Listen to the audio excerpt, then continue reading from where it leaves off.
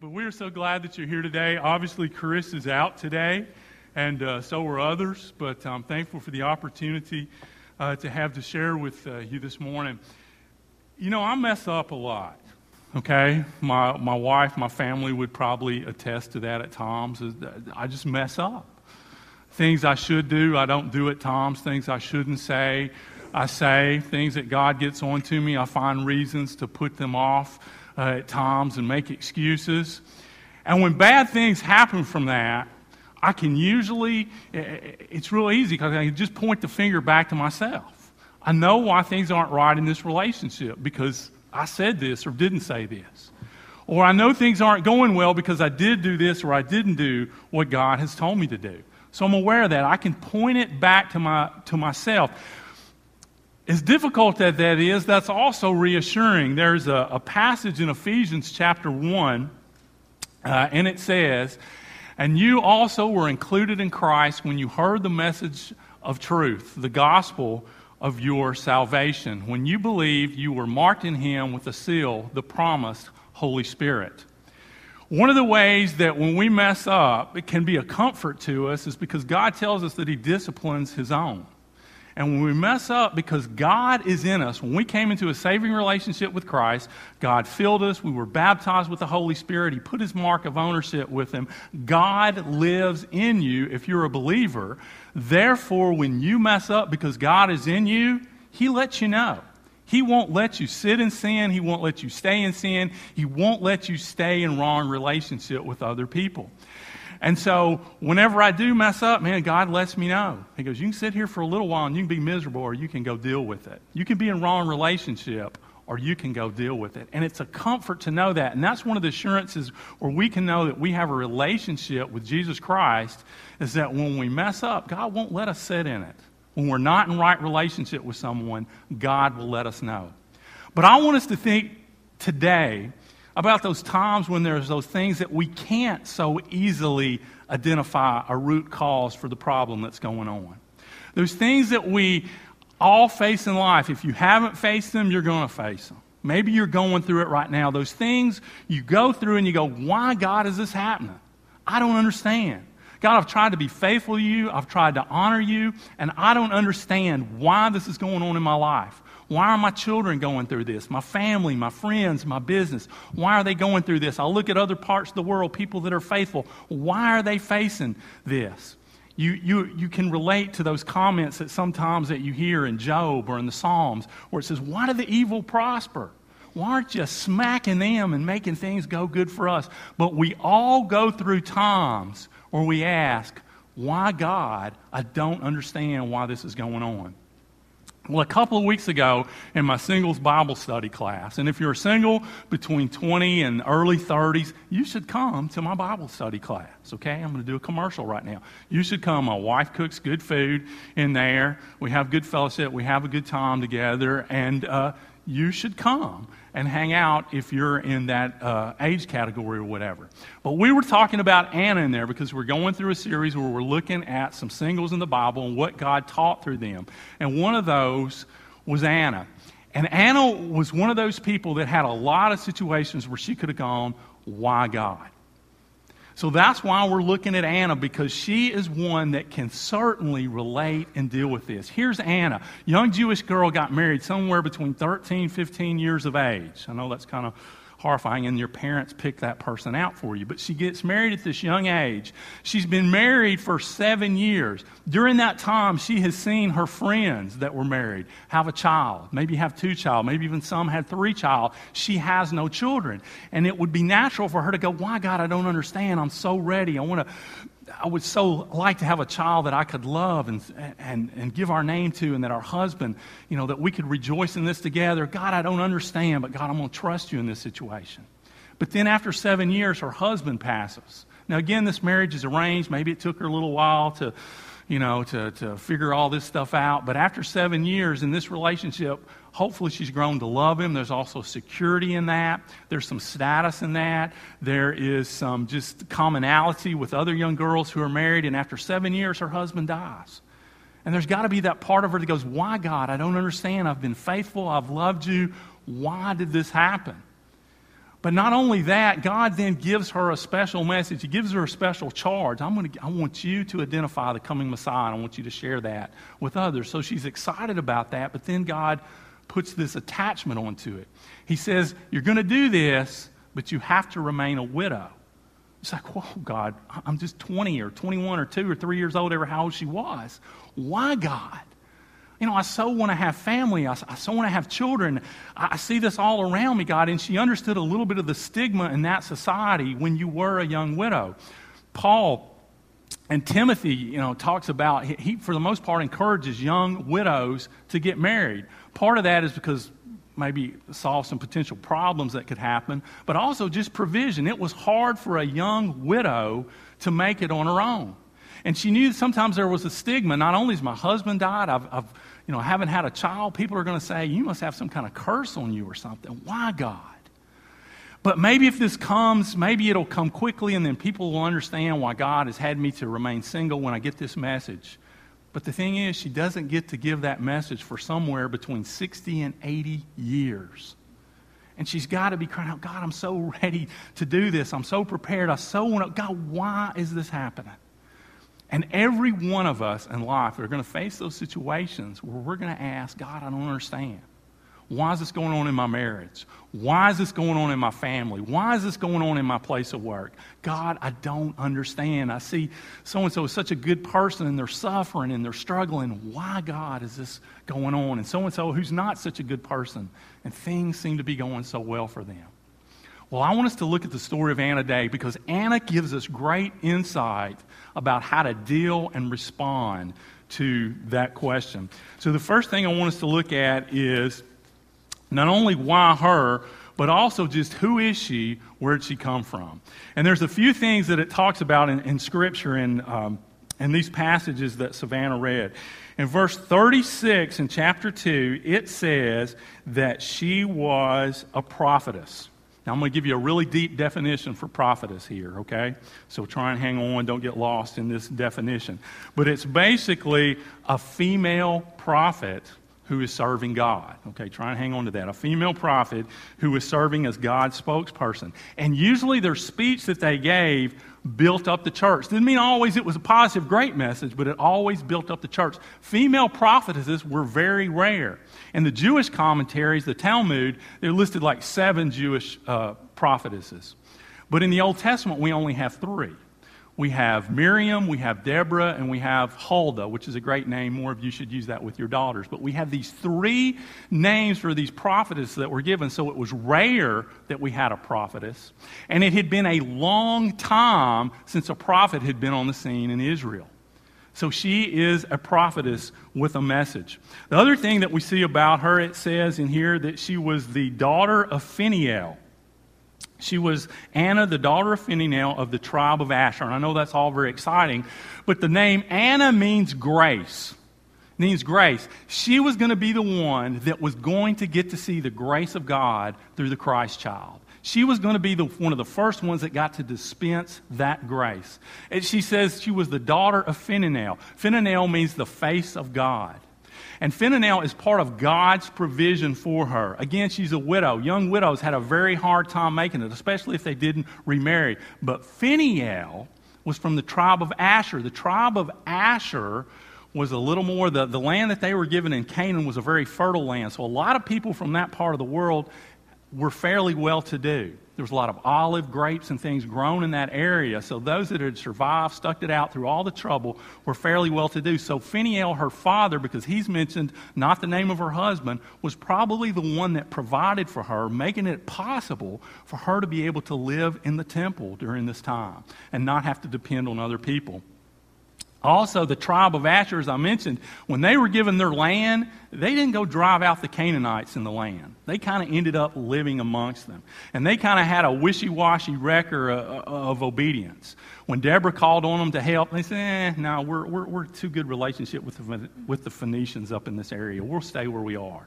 They didn't have a judge rise up from them. But then later when Gideon needed them, when David needed them, they rose up and they went and helped. So they kind of had a checkered past. But what they did have to it was a real stick-to-itness.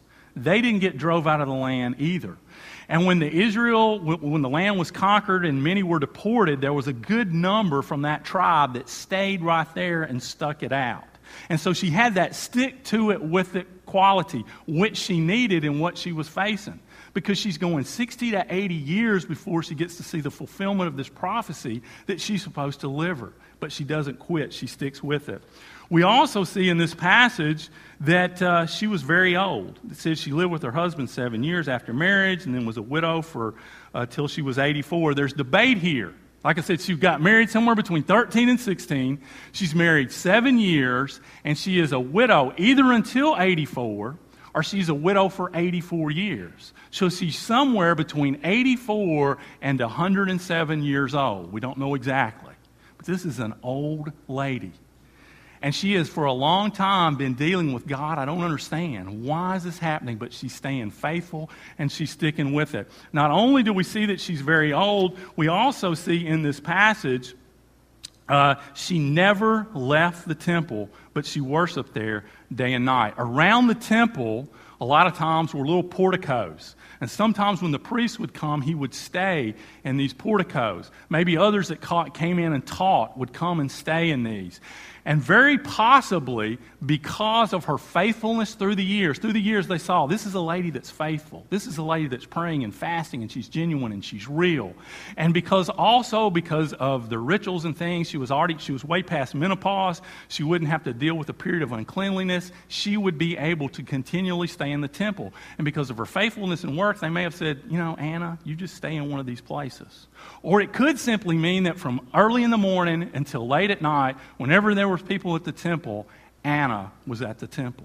But she was known for being there. And she was known, it talks about here, for worshiping, for fasting, for praying in the temple.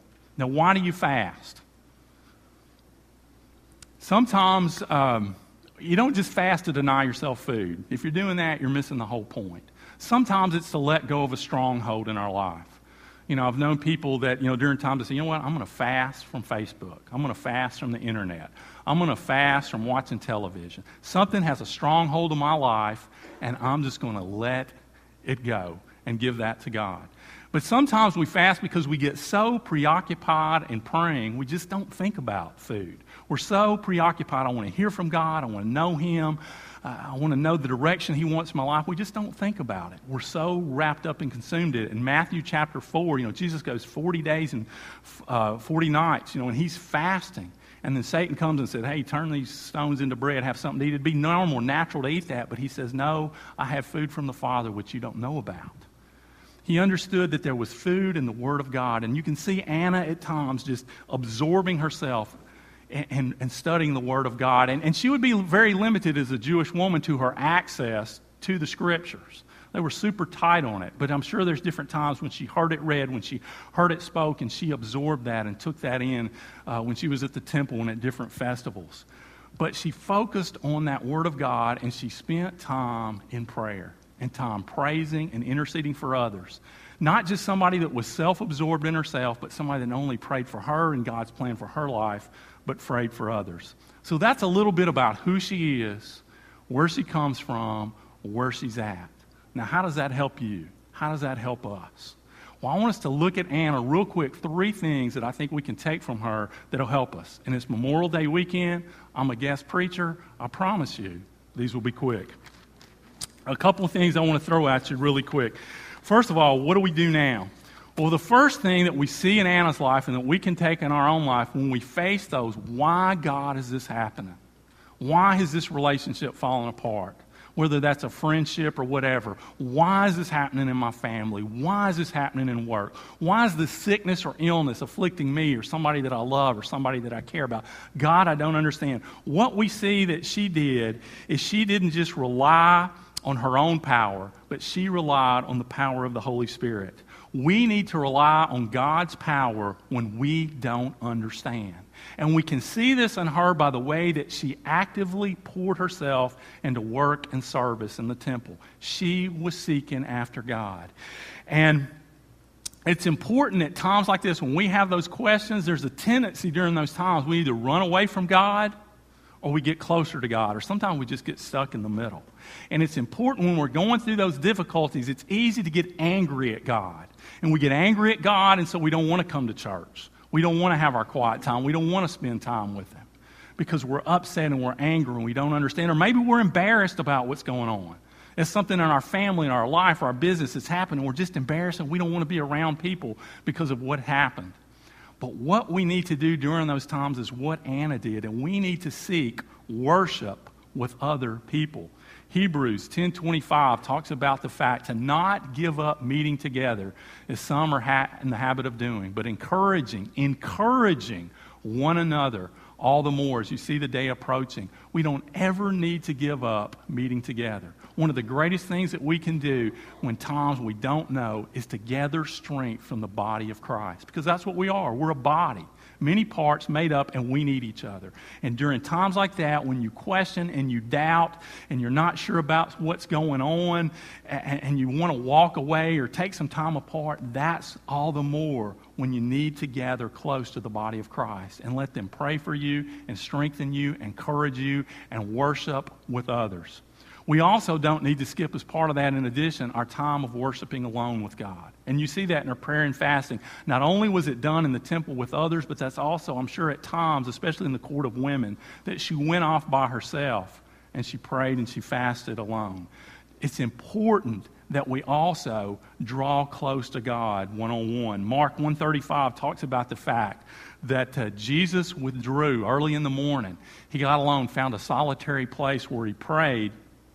And 2 Timothy 2:15 talks about the purpose of us getting alone and praying and working, and that's so we can study and show ourselves a workman approved unto God. We need to get alone with God so we can hear from Him, we can learn from Him, He can shape us, He can mold us, He can teach us, He can give us the strength, the patience, the understanding, the courage, whatever it is we need to face through that. We need to, during these times, draw even closer to God. And during these times, we got to make sure we listen to God. When I was off at college, long way from God, and I'm telling you this as parents, advice to do to your kids one day, Mom would constantly write me notes and letters. And in them, she would put scriptures and things. And I can remember one she hammered me with over and over and over again was Psalms 46:10. Be still and know that I'm God. Now, I didn't want to hear that. I didn't want to listen to it. I didn't want to change what was going on. I had my reasons when I didn't have to follow God or listen to Him or be close to Him, and I didn't want to hear that. But it's important during those times when we're angry and upset at God that we get still, we get alone, and we listen. I'll say, God, I don't understand. This doesn't make sense. I wish it wasn't here, but God, You're sovereign. You're all powerful, You're in control, and I don't understand, and I'd rather not be in the midst of it, but I am. So God, help me to hear from You during this time. And so it's extremely important that we run to God when we face those times in our lives and rely on His power. Second thing that we need to do is we need to exercise power through prayer. Okay? We need to get involved in serving other people. We need to get our focus off ourselves and what we're going on and focus on God and focus on other people. And there's no greater way to do that than praying. In this passage, you can see where if Anna got alone, she gave thanksgiving. When she got the answer, the first thing she did was she gave thanksgiving. But one of the greatest things that we can do when we're facing those situations is to get our mind off the immediate situation and circumstance, but instead get our eyes on God and look and say, God, I've got so much to be thankful for. I'm not thankful for this situation or this circumstance, but I just look around the world at all the beauty that You've given through creation. I look at the friends that You've given me. I look at the fact that I have a relationship with You, that I've got a home in heaven. Get your eyes off that immediate circumstance and look at all that you have to be thankful for. And then get involved interceding for other people. Anna, part of her ministry of praying wasn't just for her and herself, but she was interceding. You can imagine widows coming in and Anna coming in and being able to give them comfort. Young mothers coming in and Anna being able to give them guidance and instruction. Anna seeing people coming in that were having marriage difficulties and problems, and her being able to pray with them and comfort them. Get involved in times like that. Get your mind off yourself and get involved interceding for other people. Pray for your kids. Pray for your parents. Pray for your friends. Pray for your future, where you're going to go to college, what your job's going to do, who you're going to marry. Pray that for your children. Pray for our missionaries all over the world, that they would be protected from harm, that they would have opportunities to share their faith, that they would grasp the language, that people from those people groups would be raised up, that could share, that their needs would be met. Pray for those that are doing research in hospitals, that they would come to cures for different things that are going on. Pray for the other churches in town. Pray for your kids' friends. Just pray, pray, pray. Intercede for other people. One of the greatest things I believe we neglect is our ministry of intercession and petition for our own needs, but then interceding for other people's. And one of the reasons that we live in a free nation where we can freely gather and worship is because God wants this nation to be a lighthouse of prayer for all over the world. Doesn't matter who's in Washington and who's in charge. We can gather freely and we can pray for those all over the world. And that's a great way to get our minds off what's going on with us. But then one of the things we can also do is we can offer up our own petitions and concerns to God. We can say, God, I just want to be honest with you. And just talk about why, God. God, in the midst of this, help me to honor you. In the midst of this, help me to live for you. In the midst of this, help me to see where you're at work and how I can be shaped and formed into your image. And then just like before, make sure you take time to listen. And then finally, what we can do in those times of why is not only rely on God's power that we get from worshiping with others and worshiping alone. Not only during those times, if we'll get focused on serving others, one of the greatest ways we can serve others is through prayer and stuff. And in addition to that, I could throw in, go down to the nursery and rock babies. Go to some of our retirement homes around town and see people, but get the focus off yourself and get serving others. Not that it's bad to focus, not that that's not natural, not that that's not human, but what's going to help. And part of the reason God may put us in those situations is so we'll totally and completely depend on Him and not our ability, and we'll serve others. And one of the greatest ways that we can serve others is we share the life-changing message of Jesus Christ. We share that life-changing power that we have in us. We see in verse 38 in this passage, it says, coming up to them at that very moment.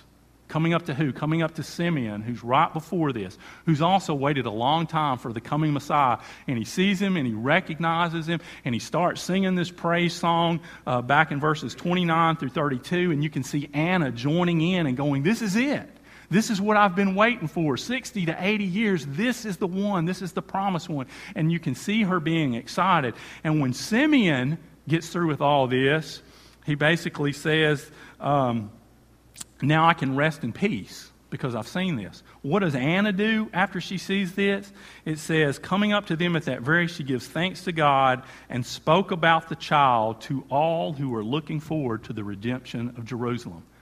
Anna, after seeing the coming promised one, whether she's 84 or 107, she goes out and she starts sharing her faith.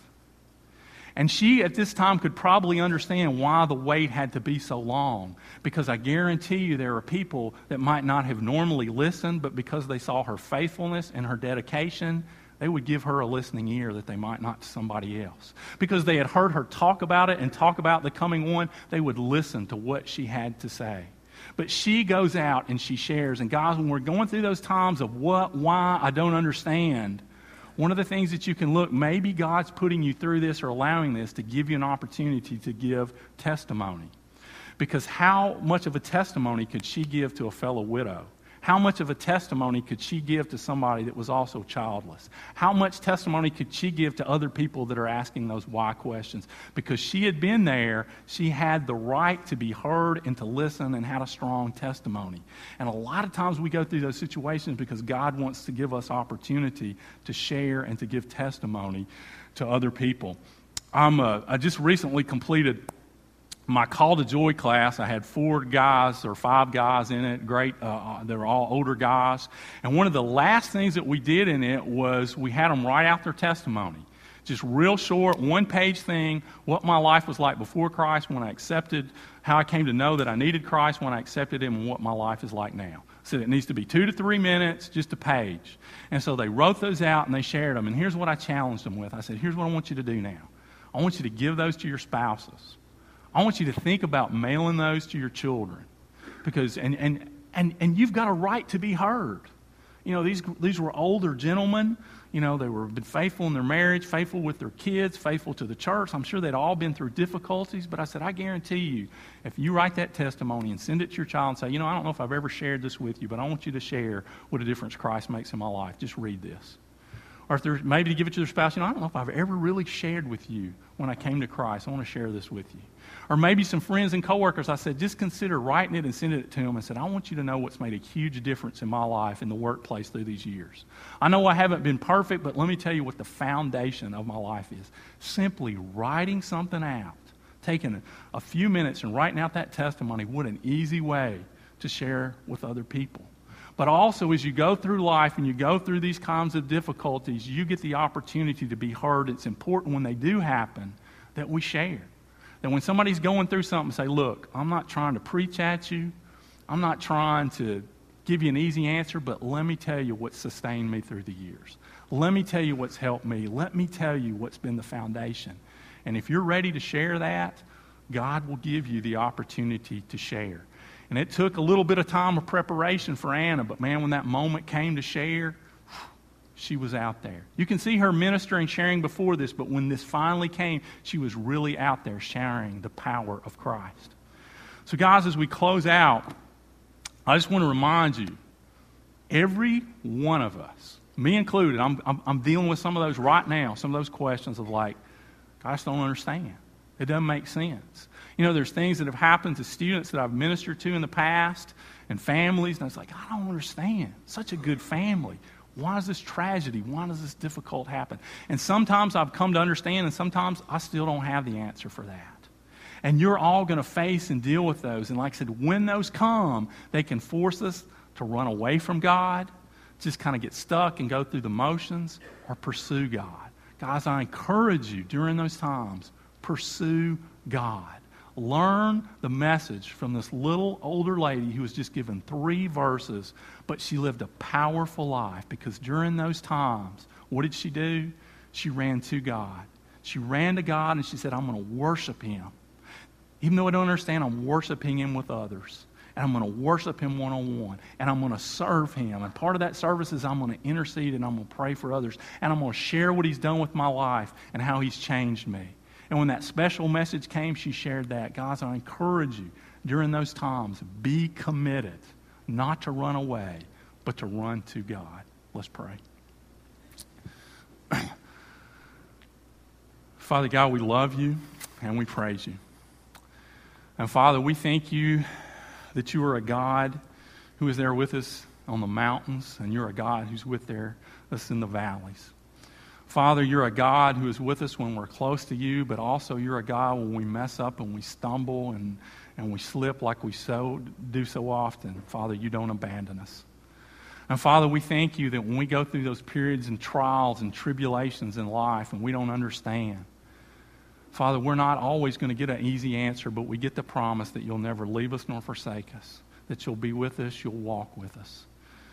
And Father, I thank you for Anna and how you walked with her and were strength and comfort. And Father, somebody that people would look at and say, you know, it's a little widow lady, 80 to 100 years old. What difference can her life? And Father, you made an unbelievable impact to her life, and you still are today.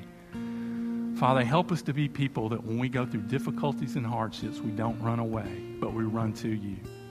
And Father, if there's anybody here today that doesn't have a relationship with you, so Father, they can't run to you. Father, let them know you're right there. Your arms are open. You're so willing to receive them, to become a part of your family, and to make all your riches and your blessings available to them. Father, help us as your people to be committed to live for you in the good and in the difficult. In your holy name we pray. Amen. If you need to respond this morning, if you need to join the church, you need to accept Christ, you need to give something to God, whatever, the altar is open. Feel free to come forward.